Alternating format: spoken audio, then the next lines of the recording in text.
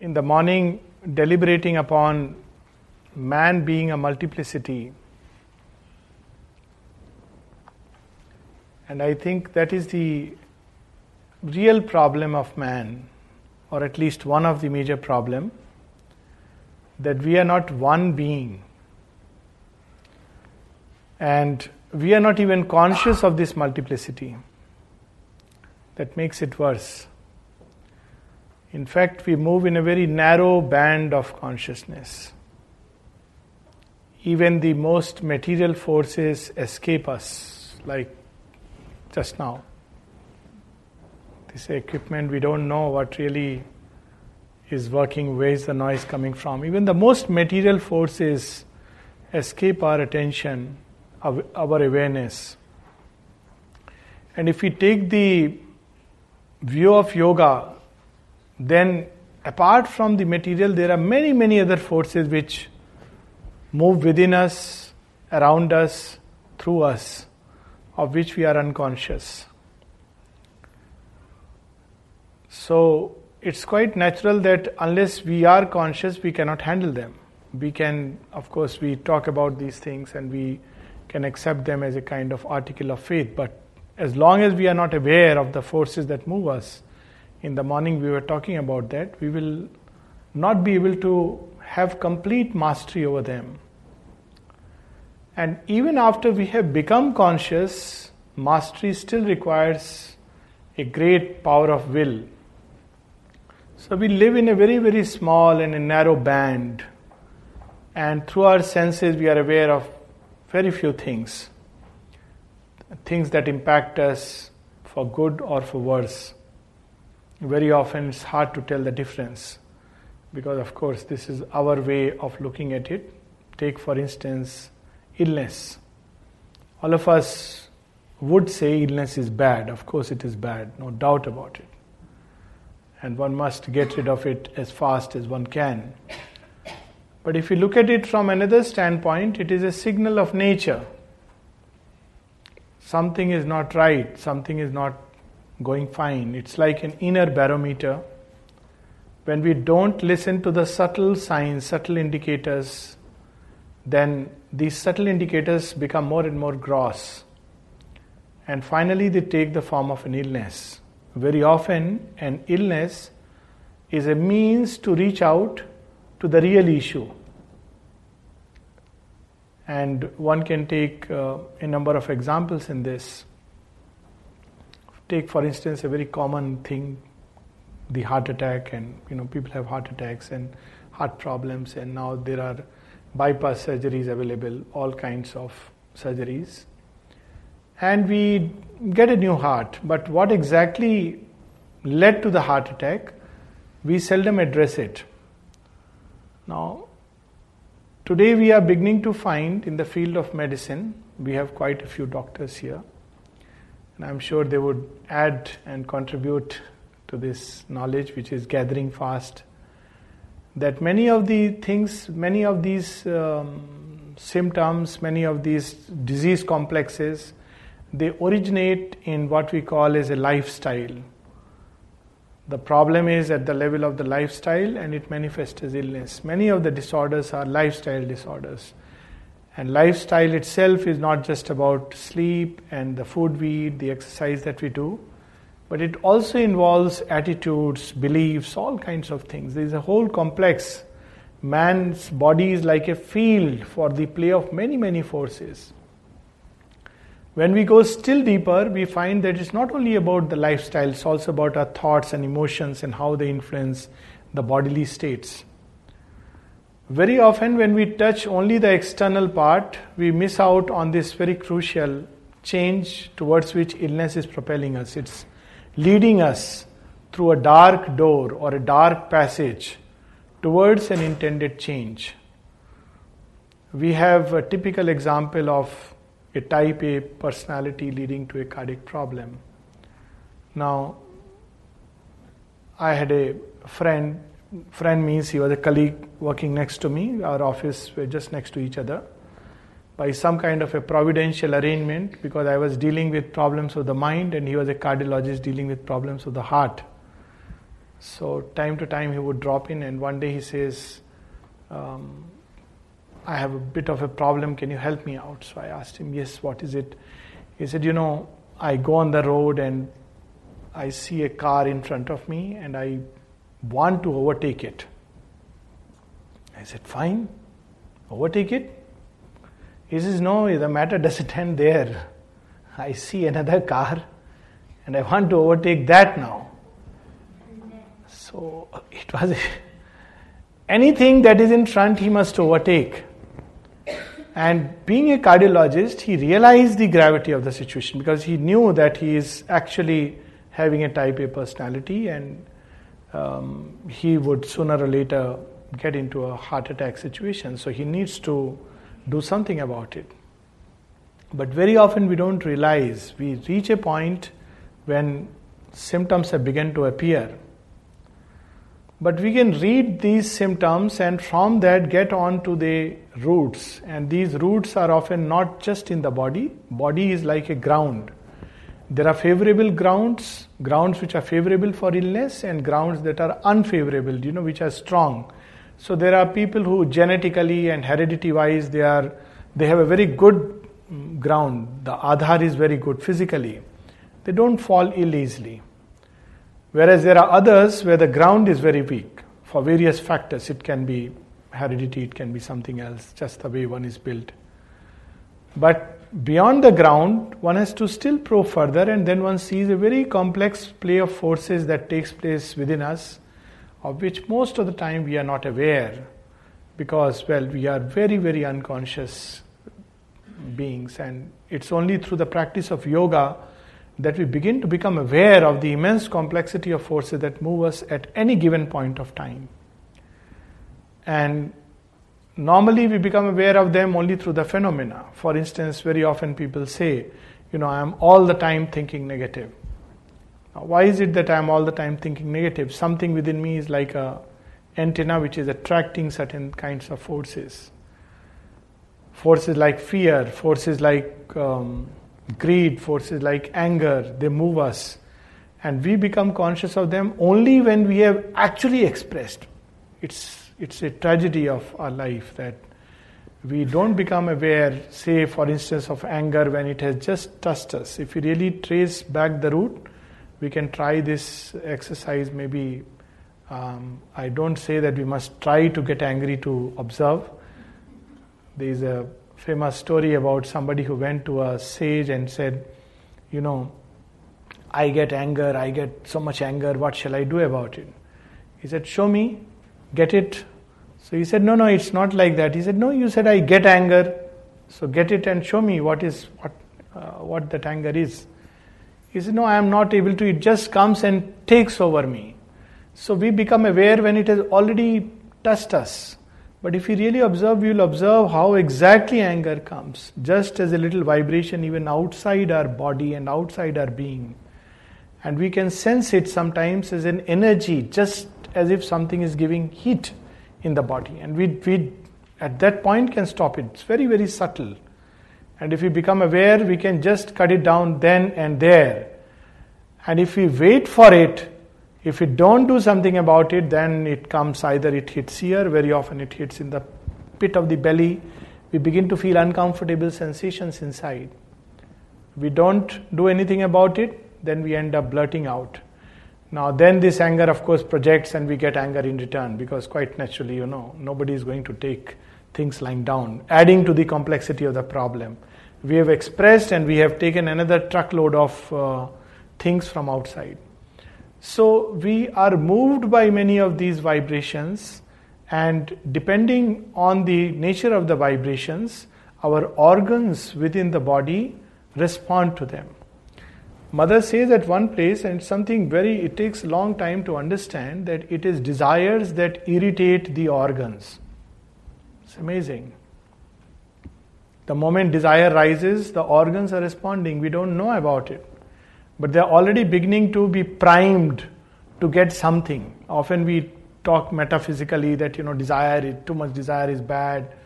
Now we often think it's just philosophy. It's not philosophy. It's a hard fact of nature that our body is meant for desire up to a certain degree, let's say this much of desire it can handle, our organs can take it. For instance, if I eat, it's a kind of first the need, then there is a little bit of desire, so stomach caters for that. The moment it begins to increase and there is no object through which I can gratify it, then my organs are already acting as if that object is nearby. They are waiting for that object. And they are irritating. Now we can imagine if somebody is living in a perpetual state of desire all the time, what is going to happen? This organ is going to get more and more and more and more irritated, and eventually any organ, if it is overused or underused, Sri Aurobindo says in one of the aphorisms, mankind suffers most from two things: wrong abstinence and wrong indulgence. Both things create problem. So to start with, a very simple rule of remaining healthy is to observe the principle of moderation. If ever there has been a golden rule given for all times and ages, it's a very, very simple rule: observe moderation. It's one of the easier things to practice and one that can lead us in sound health for a very, very long time. What it simply means is that don't observe two extremes. There are two kinds of extremes we observe, whether in food or in our everyday life. One extreme is that we keep on indulging. Obviously that's not good. And when we reach a point, we observe the backlash. It comes in the form of an illness. The other is we completely deprive. And that is also not good, because that also creates problems, because the total balance and harmony of the body is disturbed. So, observing moderation. Now, if the problem was so simple, it would be fine. But the difficulty is that we observe moderation outwardly, but inwardly we are wanting an object. Now, this creates another kind of disequilibrium within us. So outwardly we are not eating. Sri Aurobindo makes a difference between nigraha and sanyama. So very often when one takes to spiritual life, one has read certain things: don't have greed, don't have anger, don't have this, that. So everybody begins to observe nigraha. Nigraha means forced suppression of things. There is a very beautiful essay of Sri Aurobindo in one of his earlier writings on the process of evolution. And he says it doesn't work out. It causes backlash. In fact, in the Gita we have this cryptic sentence. When Arjuna says, I am going to take sannyas, Krishna tells him, well, you have been given a certain nature. If you act contrary to it, it won't work out. And he says, how will nigraha, how will coercion prevail? It doesn't work out, because if you try to do this, it doesn't work out at all. So one way Sri Aurobindo reveals is that, and in fact evolution takes place this way, whether we like it or not, it takes place this way. If we try to practice too much of nigraha, it blurts out. If we go into indulgence, there is a problem. So again he says the right way is sanyama. Sanyama means that there is a regulated channelizing of a particular energy. One likes food, there is a time for food, there is a relishing of food, one enjoys it in just the right amount, and that's it. And one simple, very practical way of doing it, I mean, this is something which I learned from a person, but it just happened. I had a sweet tooth, and so, and it's a strange thing that every day, for some reason or the other, sweets were present in home. And I used to take it that it is mother's grace. So if sweets are there, mother is providing me sweets. It was a very foolish thing. I understand it now, but at that point of time I thought that whatever is coming to you is, if it's there, mother has provided you. And sweets are after all very benign things. One need not work upon it. And despite a very bad heredity for, diabetes, I would just eat sweets. If I am confident, no harm will take place. I was wrong. One has to learn it slowly by experience. It's not so simple as that. Then I discovered that, what is the real problem? So I tried all kinds of means. So I would take sweet, drink water, and I would realize, look, for this little taste I'm taking it. That's absurd, because instantly within moments the taste is gone. Then eventually I struck upon a very simple way, which of course I learned observing someone. And it so happened that someone took sweets very little, and it took a long time to finish it. So, naturally you ask, want some more? He said, no, I'm fine, I'm done. Now this struck like a bulb inside me, and I realized there is a way of eating where you relish, but you don't really end up eating more.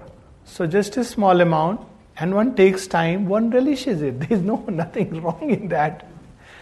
And at the same time, one has not overloaded the system. So this is, I'm just giving an example of Sanyama.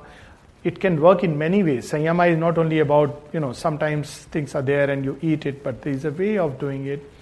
And without bringing in too much of that greed factor, one is relishing it. At the same time, the force of that thing is becoming weaker and weaker. Now, when we exercise Sanyama, that tendency becomes weaker and weaker in our nature. And we can exercise it, we have to exercise it at all levels. Say, for instance, for anger, Mother says, start from the outward, don't express it just like that if it comes to you. And still, there would be times when one would end up expressing it. She says, step back. So many ways she has given. One simple way is step back and see how important it is to get angry at this point of time and for this particular object.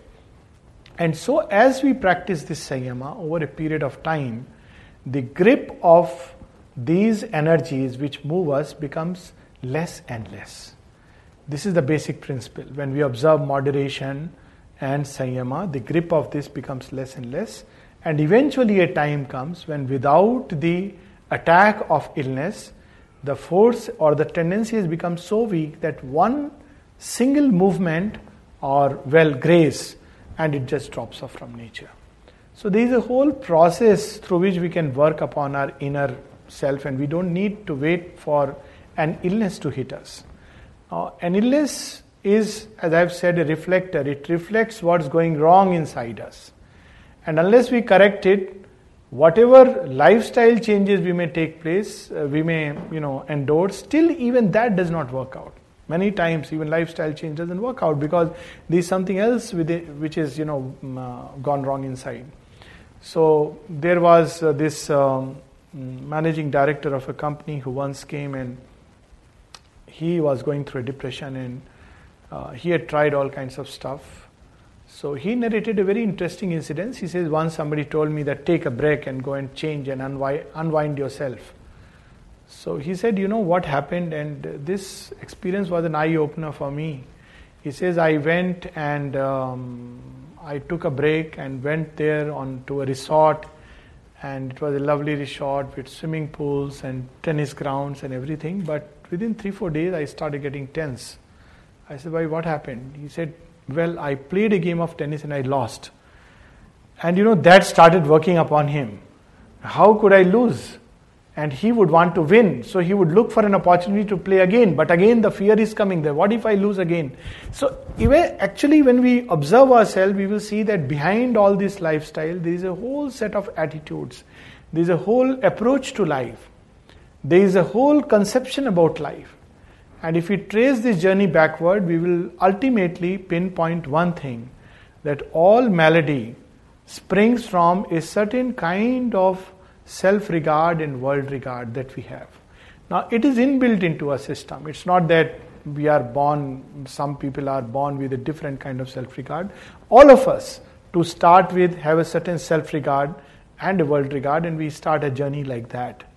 And it is this which has already predisposed us to illness at a future date. Nature doesn't mind it because it wants that, after a period of time, mostly we will see that unless things have gone exceptionally wrong, most people, when they enter their 40s or at the most 50s, problems begin to come up. Now, what has happened by the time it is 40s or 50s? Most people have got married and have a child. Nature says, your job is over, get out of the way.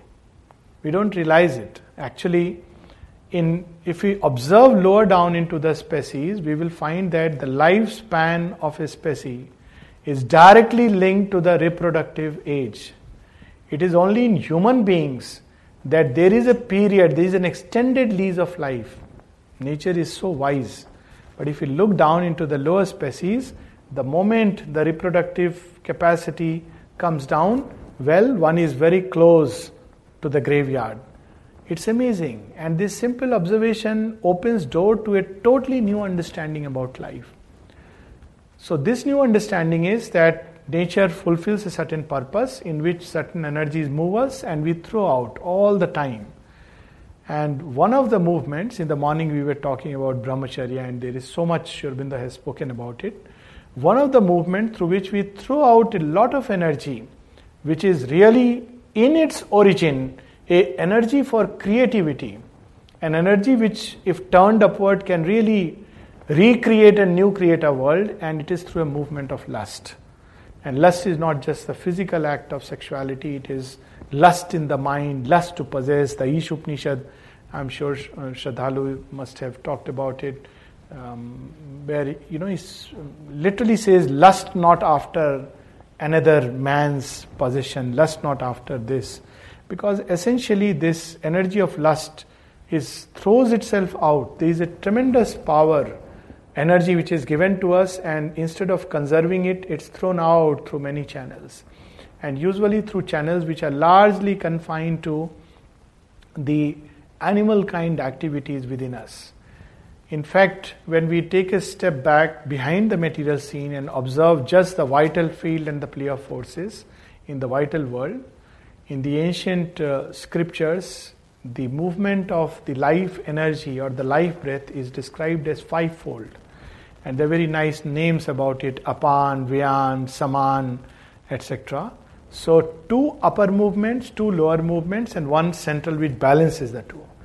Now, this sounds a lot of occult knowledge, and one wonders, what it is about and how does one observe it. It's very simple. The life energy is the feeder to the body, the life energy is feeder to the mind, and the life energy is the feeder to the spiritual life. If one doesn't have life energy, one cannot even practice spirituality. Try meditating when you are fatigued. Try meditating when one is totally exhausted. It's difficult. Not that it's impossible. With practice one can do.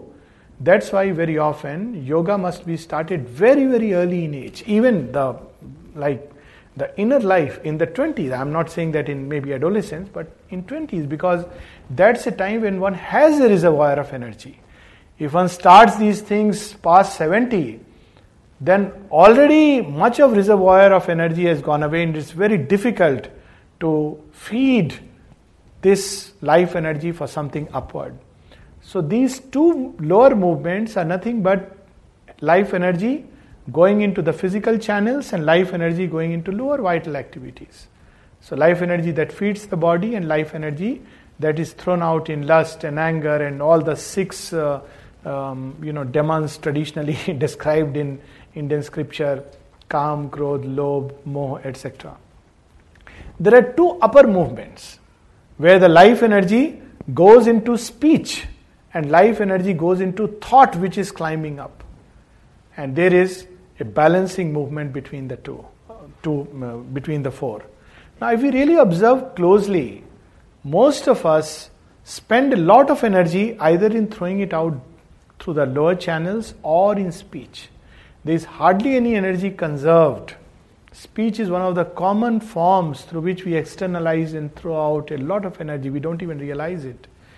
And the mother says, especially when we gossip, the most common form of activity which we seem to enjoy is gossip about someone else. And we don't realize, 2 people when they are talking and they are talking about a third person, they don't realize that when, let's say, A and B are talking about C, A doesn't know that when B and C meet, they will talk about A. And when A and C meet, they will talk about B. Because it's not about the person. It's very strange that we as human beings enjoy this. This is called ras of parninda. As if when we just talk, criticize about others, we get a feeling that we are someone great. We don't realize that every time we actually criticize before someone else is a recipient, I am the first recipient of that energy. It surrounds me. It envelops me. All the energy that I have thrown out, that envelops me. So there is a lot of energy we throw out in that, and of course, just to complete that aspect, the mother says, especially when this gossip is with a language which is very crude and vulgar, she says it's like committing spiritual suicide. She said it in context within the ashram, playground. And the mother used to be there is a room of the mother where sometimes she would give private interviews. And outside people were waiting for her to come and take classes, and they would gossip. All kinds of things. From, what's happening somewhere to, meaningless absurdities. And in that context, sometimes people would fight, and even fight with, using a language which is obviously filth. And we block all these channels through all this filth that we are actually throwing out. Every time we speak through our mouth something which is dark, we lend our tongue to vibrations which are very negative. We are actually throwing filth through this passage. We don't even realize it. And when we throw filth, this whole thing gets blocked, and the passage and all kinds of things would start appearing here. Similarly, with all the parts of our body, every part, she says, is symbolic of an inner movement. So, through that part, we can touch what is going wrong. Actually, looking at the problem, we can almost touch what is going wrong. Take a very simple example. Unkind thoughts make our stomach very, sometimes, sour. We don't realize it. And, over a period of time, we begin to suffer chronic indigestion. Because there is, all these thoughts, maybe kind of anger as an undercurrent is being drunk like a poison. We are drinking that. Even when we eat, if we are eating it in a state of anger, mother goes on to say, even when a person is cooking it, so we are surrounded by a sea of vibrations. We don't even realize it. The person who is cooking it, what kind of state of consciousness the person is in, we swallow it. And we swallow it, it's like a package deal. We have paid for it. And we are very happy about it. That's the sad part of it. That we are taking a nice dish, and along with that, that's why I feel the best food ever in the world, if you ask anyone, eventually will be not McDonald's, not KFC. Yeah, of course, yes. Ashram, but mother's food, mama's food. Ask anyone. Now, what is special about mother's food apart from whatever conditioning, etc., is very simple. The kind of love that is poured into that food. It's something very special. It primes us to something very, very different. And again, she says that not only the consciousness of somebody who has cooked it, but the occult atmosphere it brings and the atmosphere in which we eat. There was a time when, it's about Navjatji, who asked mother, there was some problem or the other he was experiencing. So mother told him that, how do you take your food? Then he said, I am sitting on the table and with people. She said, no, you should take your food alone. Now, this was in a certain context. So it can go on to that extent that the people with whom we are sharing a meal, and she has used the word called vital interchange. All life is about a certain kind of interchange. And most of the time this interchange is unconscious. We pass by the side of a person and we have caught it. The other day we were talking about this law of desires, that we go to a market, we have nothing in mind, and suddenly something catches our attention. And for some reason we want to buy it. Now this is something which happens to us all the time. And the mother says this is not to frighten you. She says that. She says this is not to make you become hyper alert. Because we cannot change it that way. but just to make us conscious and first to extend our awareness that look at what point desire is hitting us, at what point it is a need. And she says a very simple exercise which one can practice. Supposing you don't get it, be in a state of equanimity. If you don't get it, see what happens inside. If there is, oh, how I wish I got it, and there is either a kind of excitement, a hope, or a kind of, oh, if I don't get it, it will be a big loss, then there is a problem. Otherwise, if you are in a state of equanimity, and there she gives a very simple exercise. She says, take things which come to you as coming from the divine, and when they go from you, take it that they are going to the divine. It doesn't matter to whom it is given. One may give it to a relative who is going to, we go and purchase clothes and give it to relations, so one may say, oh, how is it going to the divine? She says, no, give it with that consciousness. When you give it with that consciousness, the nature of interchange has changed. That opens absolutely new doors of understanding life and manipulating it. Say for instance, when I drink water, I can drink it purely as water, and water is good for my body.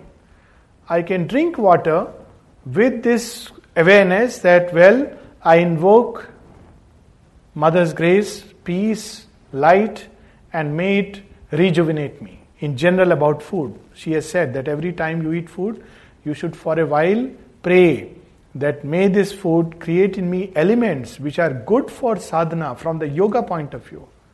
So along with the external thing, we are taking something inner which we don't even realize. There is a very nice episode in Ramayana that when Lakshmana is unconscious, and it's very interesting episode because the physician who is brought to attend on Lakshmana is physician from the opposite camp. What high ideals even those times, that physicians were not supposed to discriminate between this side and the other side. So Sushen the physician is called and he says, get Sanjeevani Bhuti. Hanuman goes and he brings that whole mountain. We know this part of the story. But then as soon as he brings the mountain, everybody is eagerly waiting impatiently to jump onto it and take it and give it. So the physician said, hold on, wait. He says, why? Look, morning is about to come, it's nearing. He says, no, it won't work like that. So he invokes the spirit of healing in that herb, that you have certain healing properties in you. Now after that invocation he gives it.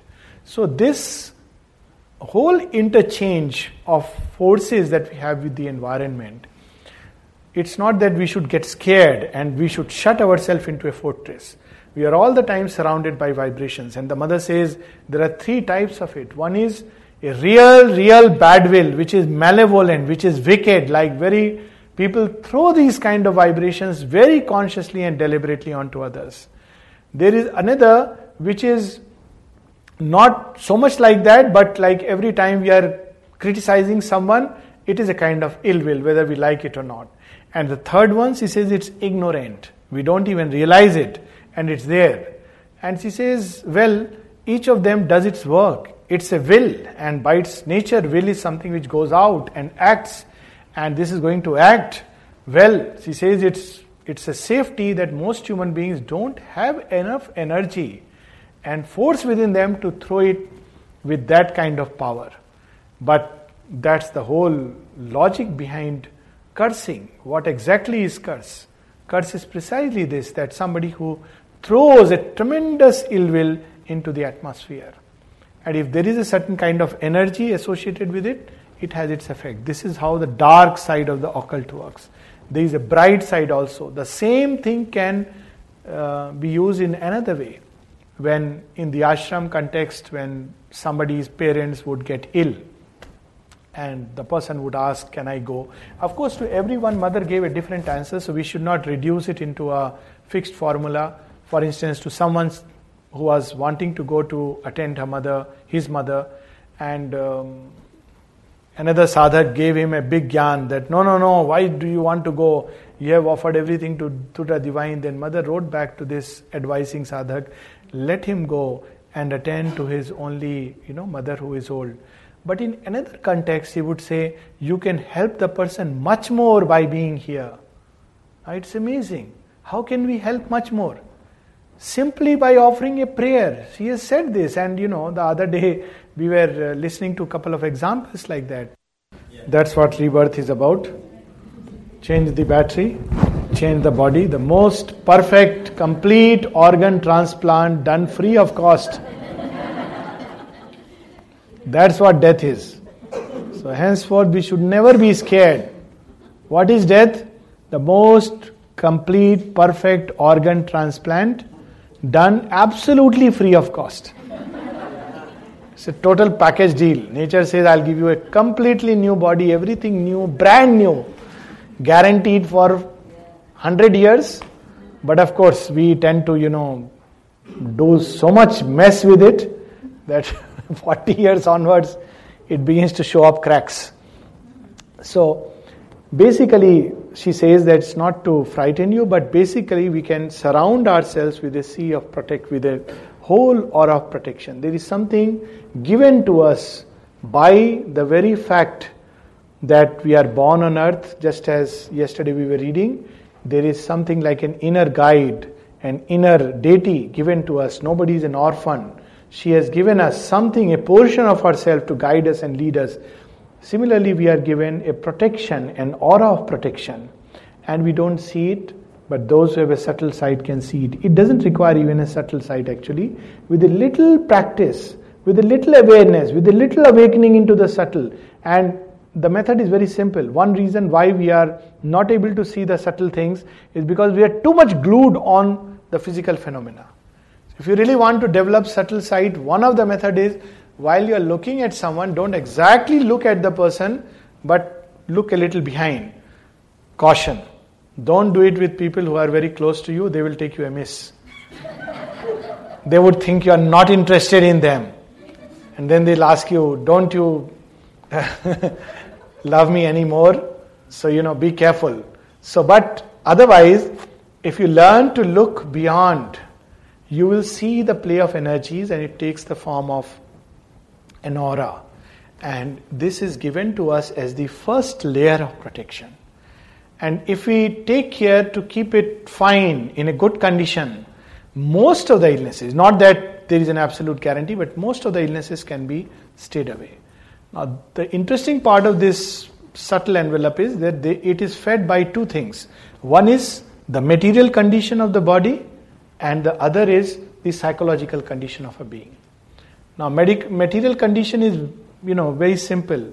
If we don't sleep enough, it damages it. Many of the diseases nowadays are being traced to sleep problems.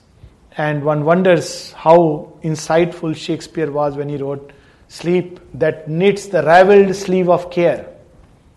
So, whole day we are full of care and burdened with anxiety, we sleep, and something has happened, and next day morning we are a little better. Of course, Mother has spoken of, we go deeper and deeper through layers and layers. There are phases and stages of sleep, till we touch base with something very essential and fundamental within us, a core of light, a core of peace, a core of beatitude, and again we come back rejuvenated. That little contact is enough to rejuvenate us for the rest of the day. How much better if we can time to time plunge inside and come in active contact with it.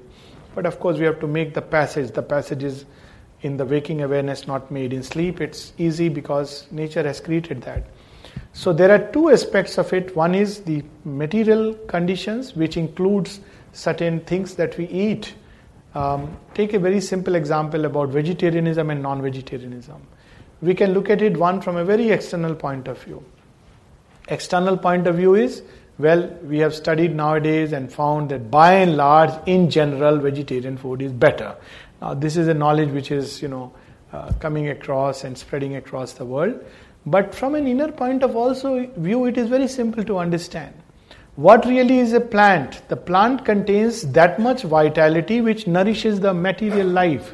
It is basically that. It's the first layer of vital consciousness which sprouts in a plant.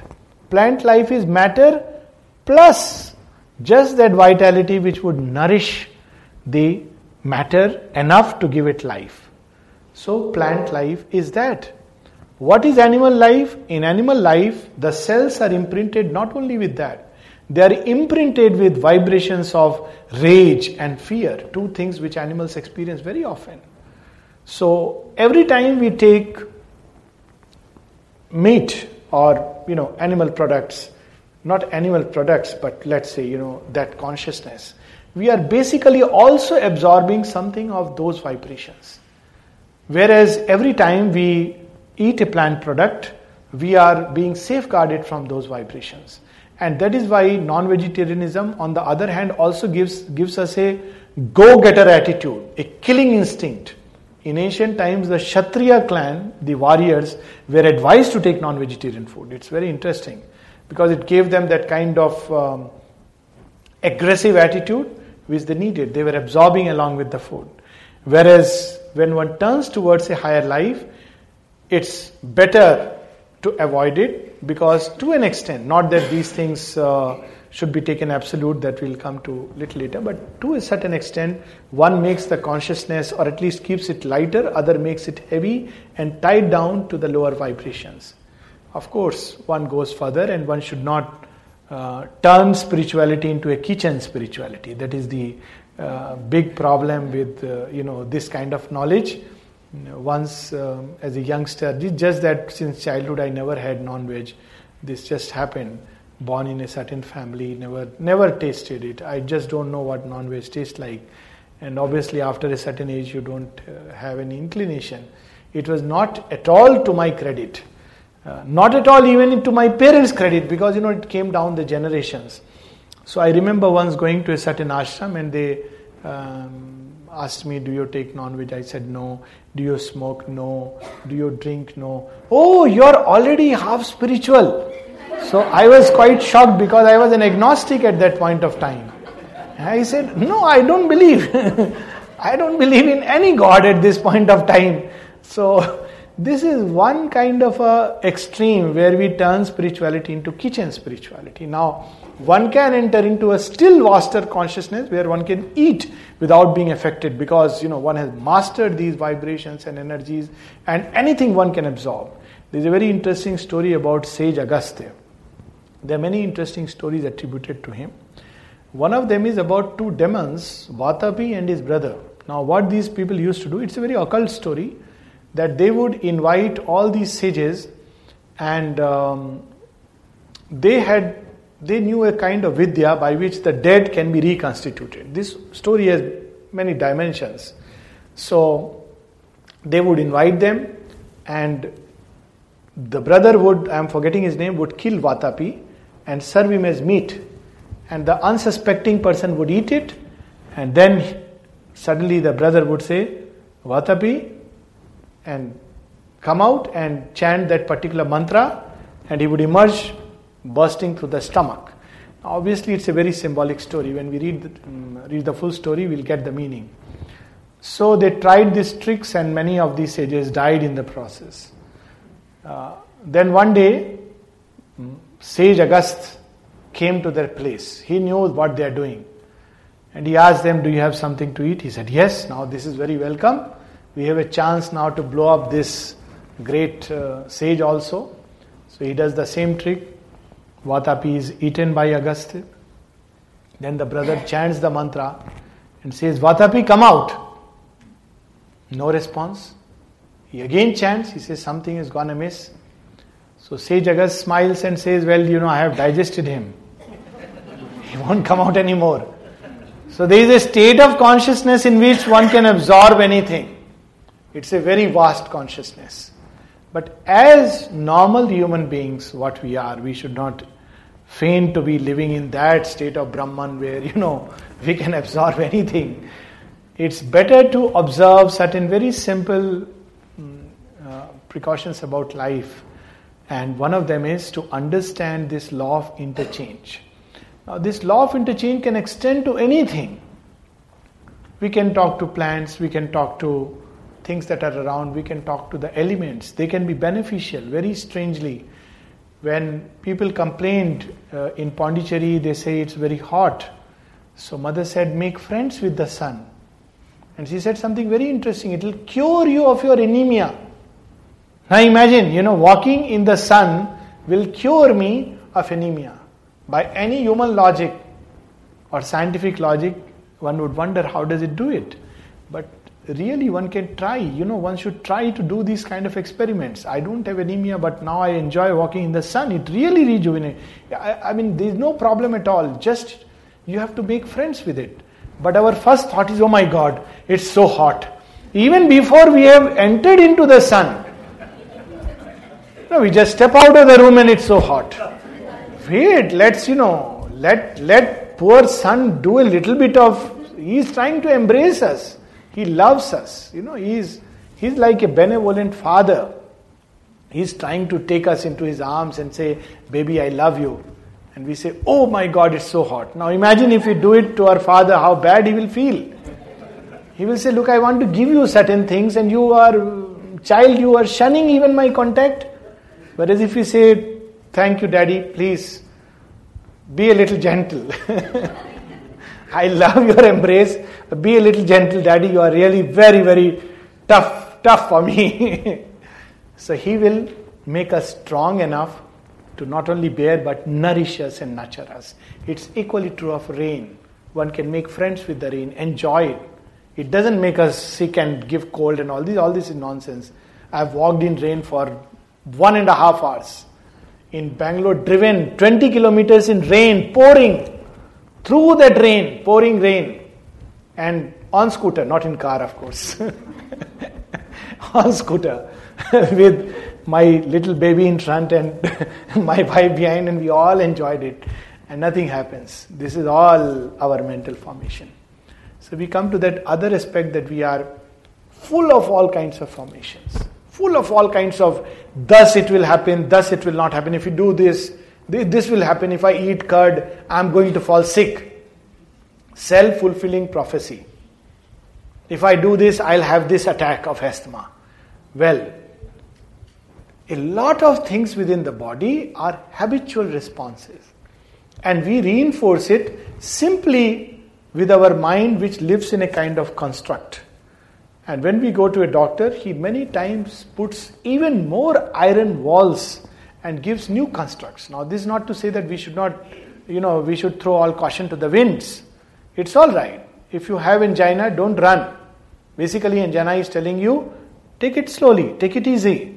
You're running too much, probably in your vital nature as well as in your outer life. Take it easy. Fine. But at the same time, anything, even if you take a few steps, if you climb, every kind of pain, is another heart attack which is going to come.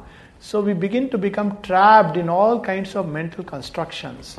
And we have to be very careful what kind of constructions we are absorbing. It's very good to have helpful constructions. We can make constructions. This is the inner dwelling place in which we are living. We are not even aware of it. My inner constructions can be full of fear of everything. As Sri Krishna tells Arjuna, what is it you are not afraid of? You are afraid of this, you are afraid of that, you are afraid of sin, you are afraid of evil. What is it that you are not afraid of? So he literally admonishes him. So we live in a house built of multiple constructions and we have never challenged these constructions. We have not even looked at them, how rational we are, those constructions are. Leave aside deeper things, even some very, very, irrational constructions that we have built, which have actually no sense.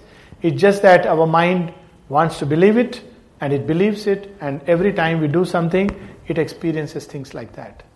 But many of these things are simply constructions of the mind. And that's one reason why it's never good to label yourself with an illness, even a physical illness. Of course, in psychological illnesses, we talk about labeling, even at the most physical level. Often people who develop blood sugar, they carry a card. I am diabetic. Of course, it's given for a reason. Well, if he falls unconscious, everybody should know that, he's a diabetic. So they do the right thing. They give you a shot of maybe glucose and then check your blood sugar, whether it's hypoglycemia or what is the problem. Well, okay, fine, whatever its utility, but it can serve also as a negative mantra. Just as a positive mantra is, I am that. Soham asmi, soham asmi. By constantly dwelling upon the idea that I am that, I begin to realize that I am really that. Equally, if I keep on chanting like a mantra, I am diabetic, I am diabetic, I am diabetic. I have started with metformin, go on to oral hypoglycemics, go on to insulin, and God knows in future pancreatic cells replacement, stem cell therapy will come. But it's a mantra. I am not a diabetic. A part of my body is not functioning well. It is not in equilibrium with the rest. It's not in sync with the rest. I have to set it right. I need to take medication immediately, but I can set it right by other means. I can talk to my body. I need to tell my pancreas, look, I need a little more insulin. I'm going to cut down on the sugars. I promise you this. It should be a two-way thing. The body should not feel, look, this is quite bad. I used to talk to my scooter at some point of time. I'm not crazy. Well, I had named it Toddy. And I had a very good relation with it. So, the one and only scooter I had in my life. And I would talk to Toddy, and whenever, naturally it was 20-year-old, I'm talking of that point of time, and though I would time to time give it for servicing, it was telling me, look, I'm getting old. So if I would start, there is a problem, it's not going. So mostly it was either going and seeing a patient or the office or to Sri Aurobindo Bhavan. Those were the activities. So I would tell, look, Toddy, I really need your help. I'm so sorry, I haven't looked after you inwardly. If I speak aloud, they would live in it. So, I need your help and cooperation. Please help me out. Just, I want to go and come back. I promise you that tomorrow I'll take you. Actually, it used to work. And people have witnessed it. My friends have seen it. They would offer that, okay, come with us. I would say, no, wait. I need to, talk to Toddy. And if I would miss out for 2 days, it has also happened, it's a real experience. If I would miss out for 2 days to take to the dealer, again the problem would start. It was reminding me literally, look, you're not being fair. And it was very unfortunate that this is not, about attachment to material things. Mother has said you should deal with it with consciousness. Not to deal with material things consciously is a sign of inconscience. And she says we should not deal with them consciously because we are attached to them, but because there is consciousness in them. And one learns it in so many ways. So when I went finally to Far East in Assam on my last posting, and there was no way I could get that, and I had to look for somebody to take Toddy.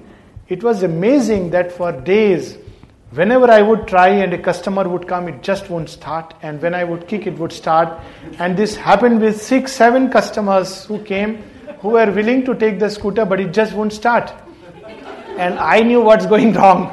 So I did an exercise of taking Toddy around first Jorhat. And I said, look, this is a beautiful place. Look, you are really good. You have really taken care of me. All this I spoke and communicated till finally it worked out. I am telling you a real life experience. I have read about the studies on water, and people have, done incantations, and they have spoken to the water that you are good, and you are good. And the water, when they took crystallographic images, it gave very nice images. When they said you are bad, it showed images of a broken crystal. When they chanted a mantra, the water showed a central light as if it's radiating. So if water can respond like that, well, I'm sure human beings can also respond like that.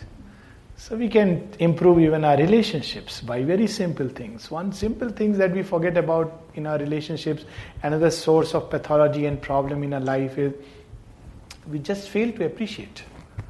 And we have to wait. Well, okay, fine. We as yogis we are supposed to be beyond praise. And yes, that's for myself. It's not for somebody else to practice it. Very often we misapply this rule. We say, I'll not appreciate anyone because appreciation is bad. Well, it's good to appreciate someone. Well, as for oneself, one should try to rise beyond praise and blame. So these are very, very simple things. When we deal and interact with people, learning to accept, learning to love, learning to really give our best at a very, very human, basic level. We are not talking of some high things. And finally, this body can be made open. This we have already touched upon, to higher and higher frequencies and higher ranges of consciousness. And that is a practice that we have to really do. In the morning, so beautifully, we had Shraddhalu give us this ocean of peace and calm. In a very beautiful letter, Sri Aurobindo says, there is an ocean of calm and peace and joy above us. It's right there. We have to just call it. We don't even call it. The more we call it, the more it enters slowly, up till here we can feel it. What happens as it comes down? We are just saying it here, but we are not able to experience it. Because things are blocked, the energy is not able to descend. This is easy enough. So with practice, there is a very simple, I think, Dada gave this prayer and it's very interesting. Mother, be in my head and in my thoughts. Mother, be in my mind and in my understanding. Mother, be in my eyes and in my sight. Be in my ears and in my hearing. We have the Upanishadic prayer, Bhadram, that, may I see the auspicious, may I hear the auspicious. So, Mother, be in my mouth and in my speech. Mother, be in my heart and in my feelings. Mother, be in my lungs and in my breathing. Mother, be in my abdomen and in my organs. Mother, be in my legs and in my feet. Mother, be in my arms and in my hands. Many problems. And of course it has to be practiced. Not that one day we will suddenly do it when we are ill and expect things to happen. Also we have to be in a right condition to receive these things. We cannot do it, oh my God, peace is not coming. We can't call these higher energies like that. We have to do them with the joy. She says, call it as you call a friend. Shanti, Shanti, Shanti. Not Shanti, Shanti, Shanti. It's, it makes a difference. Simple thing.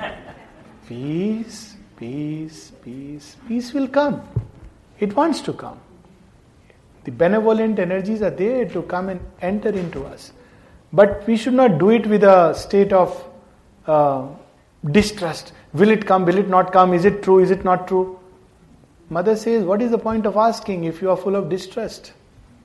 So ask and call and receive. Now from the other end we can do something to make ourselves more receptive. And that's where comes the whole other side of the yoga, to make our adhar both strong and receptive and open. How to make the body open and receptive? One simple way is physical culture. And in physical culture there are two aspects. Certain things which augment our capacity and certain things which increase consciousness in the body. Now things that increase capacity are obviously certain exercises. They will increase capacity of various kinds in the legs, in the hands, in the heart, and it has to be harmonious, and it's a whole scientific field, and I'll not get into it, but one should combine a very good range type of exercises, both kinds, which eventually augment our capacity at the physical level. Because if the bodily container is very small, it cannot receive much. Even a little extra prana comes into it, it's thrown off balance.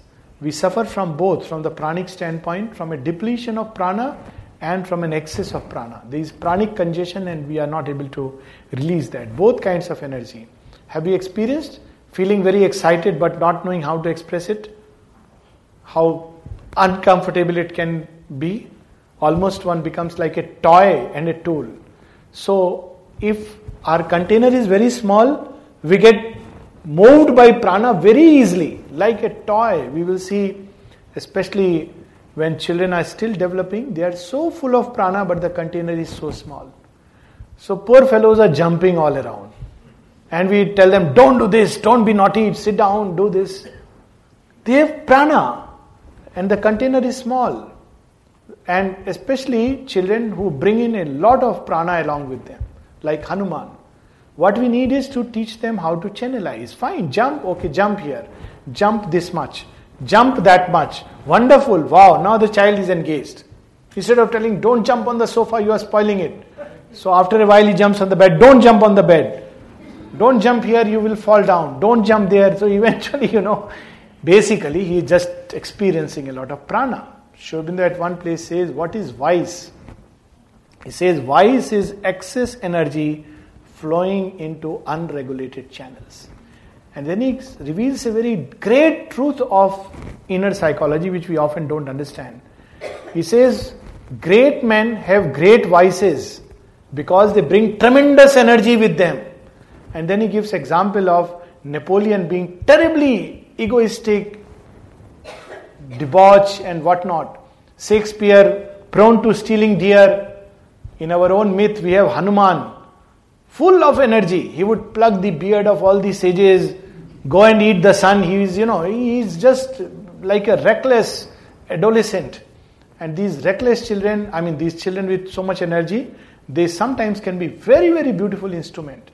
And he is so reckless that even the gods have to hit him and say, look, you will forget all your, energy. It will be taken away from you and it will be given to you when the right time comes. So we have that famous thing in, Ramayana when everybody says we have to jump the ocean. Hanuman, you can do it. He says, no, I have no strength. Till then, Hanuman has forgotten his strength. And that time, because he has to do God's work, it's a very occult thing that when we do the divine work, a lot of energy is given to us.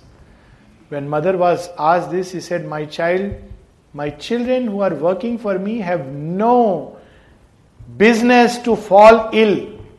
She has even scolded sometimes. What? You have no reason to fall ill.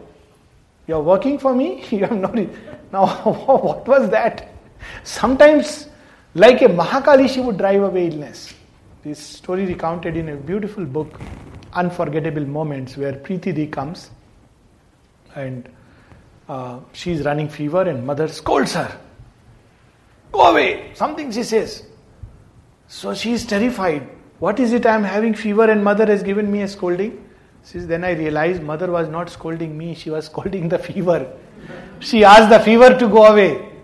Because she realized that, it just vanished.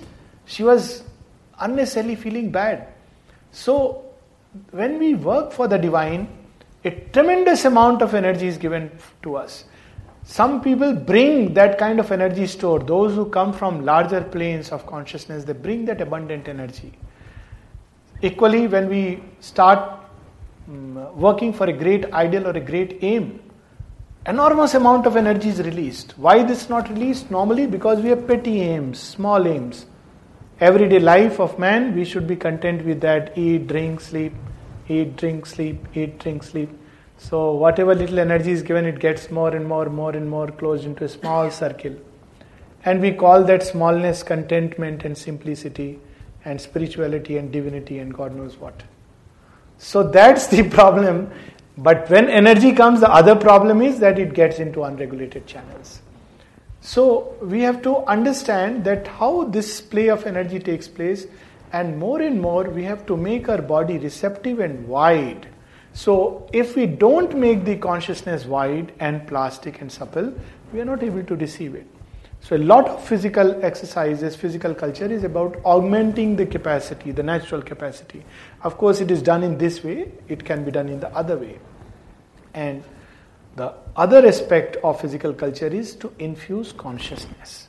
In the morning we were speaking about walking up to the dais, and though, thank you Vinay for appreciating the walk, but I take it with a lump full of salt. The thing is we have to be conscious. And at one point when mother was asked which of the exercises are better, is this form of exercise better or that form of exercise? Because, in the ashram context we have all kinds of exercise. There is, one can do hatha yogic exercises, one can do gym, there is a very elaborate gym, one can go swimming, one can play tennis, one can move into the sports ground and playground. The mother said, from our experience we have found that no one particular system of exercises can be regarded as the best. Whatever exercise you do with consciousness, with a yogic attitude, becomes yogic exercise. And she gives a very simple example. She says if you climb up and down the ladder, unfortunately we have lifts now, staircase. You do it with consciousness. Now, what is our consciousness? At the time we are lost in our worries. But if we do it consciously, the whole body, we become conscious of every movement, and it infuses consciousness into the cells. There is a prayer of the Mother where she speaks of from the cellular consciousness that now we are awakening to the necessity of transformation. She says a prayer of the cells of the body. So everything within us must pray. Whole life must change into an act of adoration. There is a very nice little Zen story where a Rabbi takes all his disciples to a theater. We are going to theater tomorrow to watch a program. And the Rabbi tells them before they settle down, look, you prayed and you came, now you will watch prayer in action. She says at one place, work is the body's best prayer to the divine. Everyday work can become a prayer. Whole life can change into an act of mystic adoration. It's not that we have to go to a temple or a center or this place or that place to offer our work. Our whole life can change into an adoration of the divine. Of course, having said that, there is the other side of the truth, that there is work of the divine and the work for the divine. All our life can change into work for the divine. But there is something called as work of the divine. And when we link ourselves with that, it changes our life completely. So, this is the whole journey that we start from the ignorance of material life. We are exploring it. Scientifically, we have become aware of some of the material forces. As we go further, we have reached a kind of void. Now we have to make a leap. So we'll next enter into the phase of becoming aware of the vital energies and the vibrations that move us. In its own way, science is becoming aware of that and how to manipulate them, if the drug markets allow. Next, we will become aware of the mental world and the mental energies that move us. And going further, we'll become aware of the immense storehouse of spiritual energies and spiritual consciousness. And when we learn to attune our body to the higher consciousness and all its rhythms, it may take maybe a couple of centuries. Now we are starting with this idea, all of us. But this body has been prepared through millenniums and millions of years. It responds to the forces of ignorance. Mother says the reason why we fall ill is because the body is open to all kinds of lower forces. It's not readily open to the higher consciousness. Inner being is open. We can open our inner being, but the body doesn't respond. So readily it opens to the lower forces of ignorance that, the moment one is excited about going somewhere where, the usual stuff is there, immediately one is ready to go. But if one has to go, let's say, to a center to do some kind of a work or even a meditation center, one thinks twice and 3 times and it's such a strain. This is just to give a very, very small outer example. And when we open to these things, the body is so dense, it doesn't open at all. So first the inner consciousness opens, then the physical body opens. If we do physical culture, if we do it consciously, then we make the body consciousness also open to these forces and these energies. And one day, when we are able to link the two, then we can arrive at that point where we read in Savitri today, a deep concordant between earth and heaven.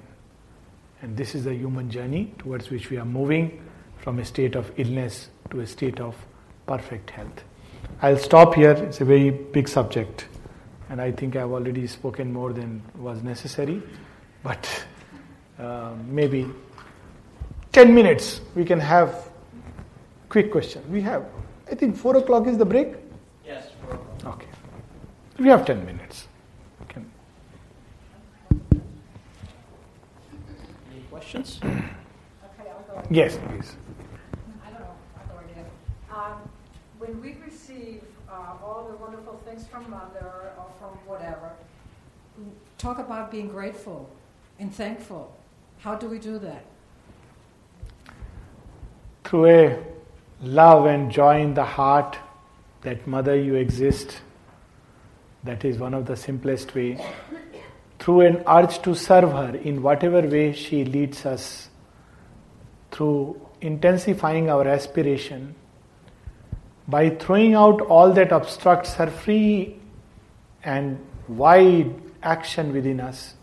All these are so many ways of expressing gratitude, but the most perfect way is to be a living example of all that we are receiving from her. To be what she wants us to be is ultimately, you see, how does a child eventually express gratitude towards his or her mother who has done so much? Let's say, given a situation where mothers pour out their heart onto a child, how does a child express gratitude? He may say, well, mom, thank you so much. Well, that's not what mothers are very pleased about. It's fine, it's good. They feel connected. But the best is that the mothers want the child to be molded into a certain image. Of course, human mothers do it ignorantly, so the analogy should end there. But eventually, the best thing is to become what she wants us to become.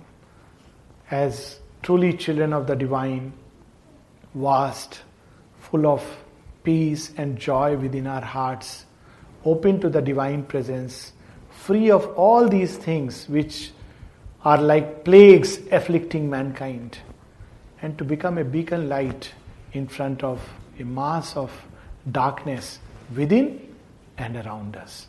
That's the best way to offer gratitude.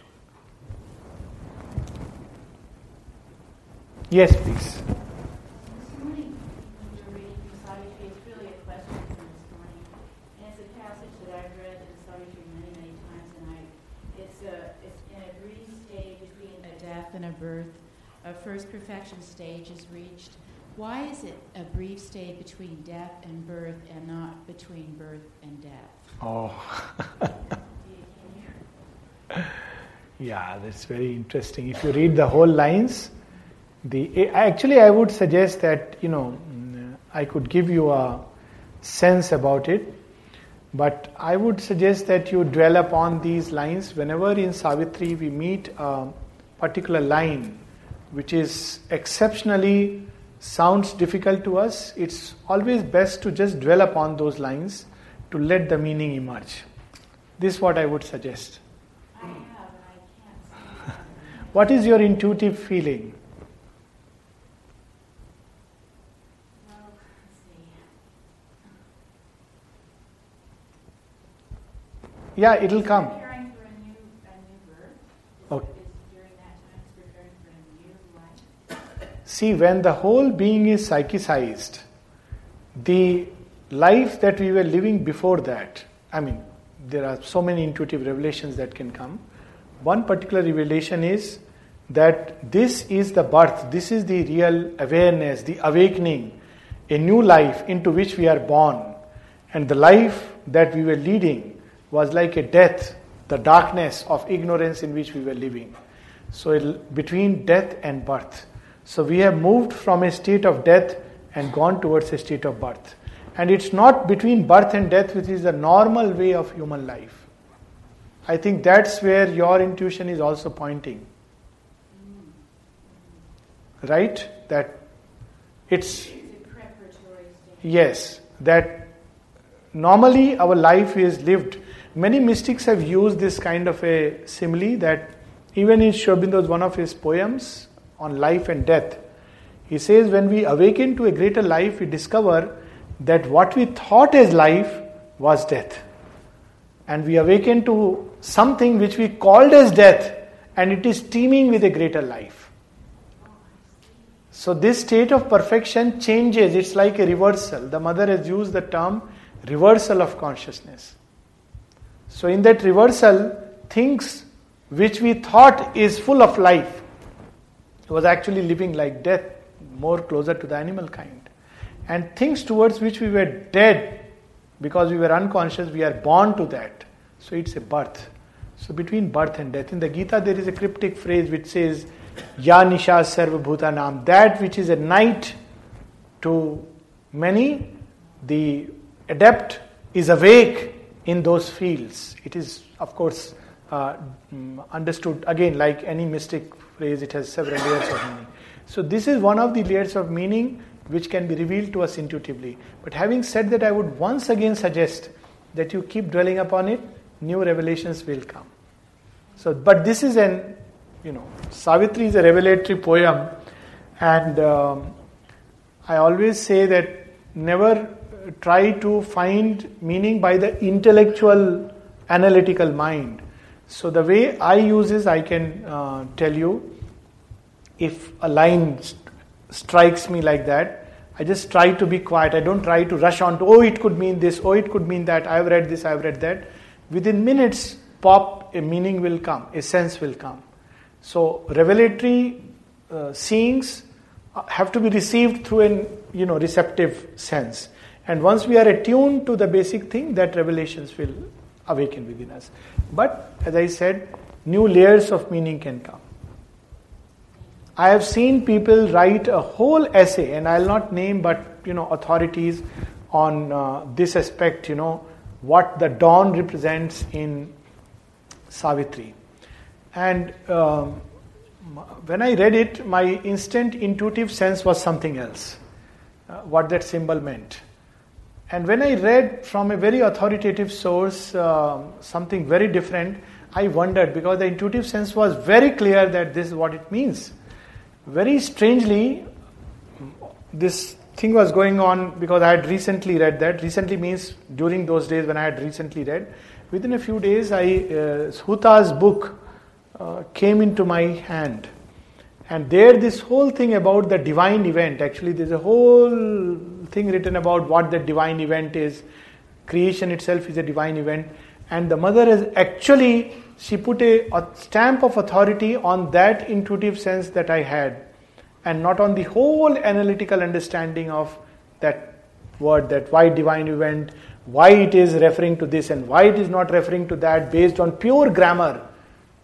So Savitri is not at all about that, and the intuitive sense can come to us very spontaneously, and to any of us. It's not about any particular person. So the lesser we quieten the mind. Of course, a familiarity, I agree that it's necessary to be familiar with the basic poem, feel of the poem. So that's how it is. I am vegetarian. I am in the minority, but the world population is about 4 trillion people, and I think less than 20% people are vegetarian. As Mother said that meat consumption is not good for the human body, then why the 80% are eating meat? Yeah, to begin with, Mother has not said that. She has said, well, at a certain stage of development, automatically it happens and it has a certain advantage. That's what she has said. She has not said one should not eat meat. There are different kinds of humanity and each should, exist. So it only indicates probably a certain, what would be more indicative is that 10 years back what was the trend and what is the trend today. When I had joined the Indian Air Force, it was almost trendy to not only eat meat but to hold a glass of liquor in your hand and smoke. And if you didn't do these things, you were regarded as, oh, what kind of a creature you are, you were some alien. So it was a very strange thing. And you would feel yourself very odd because all your friends with whom you are fine and open, but they feel very odd about you. And because of that, a kind of peer pressure, they actually got me onto smoking a cigarette and holding a glass of wine in my hand. But the strange part is that people get very nice commands from the Divine Mother. My first command when I stood before her, I did not know she's the mother and nothing. It just entered and I really heard an Adesh, stop smoking. And after that, the urge went away. I started it within a month. I was hooked onto it, and for 1.5 years I was struggling with this habit. How to get rid of it? Tried all kinds of things, costly brands which are not available in that place. Now all my pilot friends will bring it, knowing that I am having, and I told them, look, that's not the purpose, but a part of me will enjoy also. So, it was like, then, I would walk a distance of 3 kilometers to pick up a cigarette. And I found that I have got a compulsion now to walk. Now, all this I tried and it just won't get. It would come to 2, 3, go on to 5. Again 2, 3, go on to 5. Till suddenly I heard this Adesh. When I came out, I suddenly discovered next day that I am not even having an urge. 1 year, nothing. Then like a fool, after I think 2-3 years, somebody was smoking, I thought, let me see, has it gone away really for good? Why I am sharing this example? Because you should never do this. I was fortunate, I took one puff and I had the exactly same experience which I had when I had started it. During those internship days, you feel, smoking is trendy. And I realized it's really bad. And fortunately, that was the end of the story. Now, the trend today, even by the time I took premature retirement, I was there with the Air Force for nearly 20 years. Whole trend had changed. Vegetarianism was being encouraged. Drinking was, if a pilot was drinking, most people started feeling, well, he's not a safe guy. And, smoking had already cut down. Now we have smoking zones. So I feel the trend is towards positive. Very often the immediate figures can be very deceptive. At the same time, I feel that there should be, in this humanity, we also need, people who need to fight. And it's okay to eat meat, that's a kind of humanity is fine. And as I said, one should not make a fetish of it. It's okay. If one eats, it's one of those things which will drop away when the time comes. But trends are towards vegetarianism, if trends are indicated.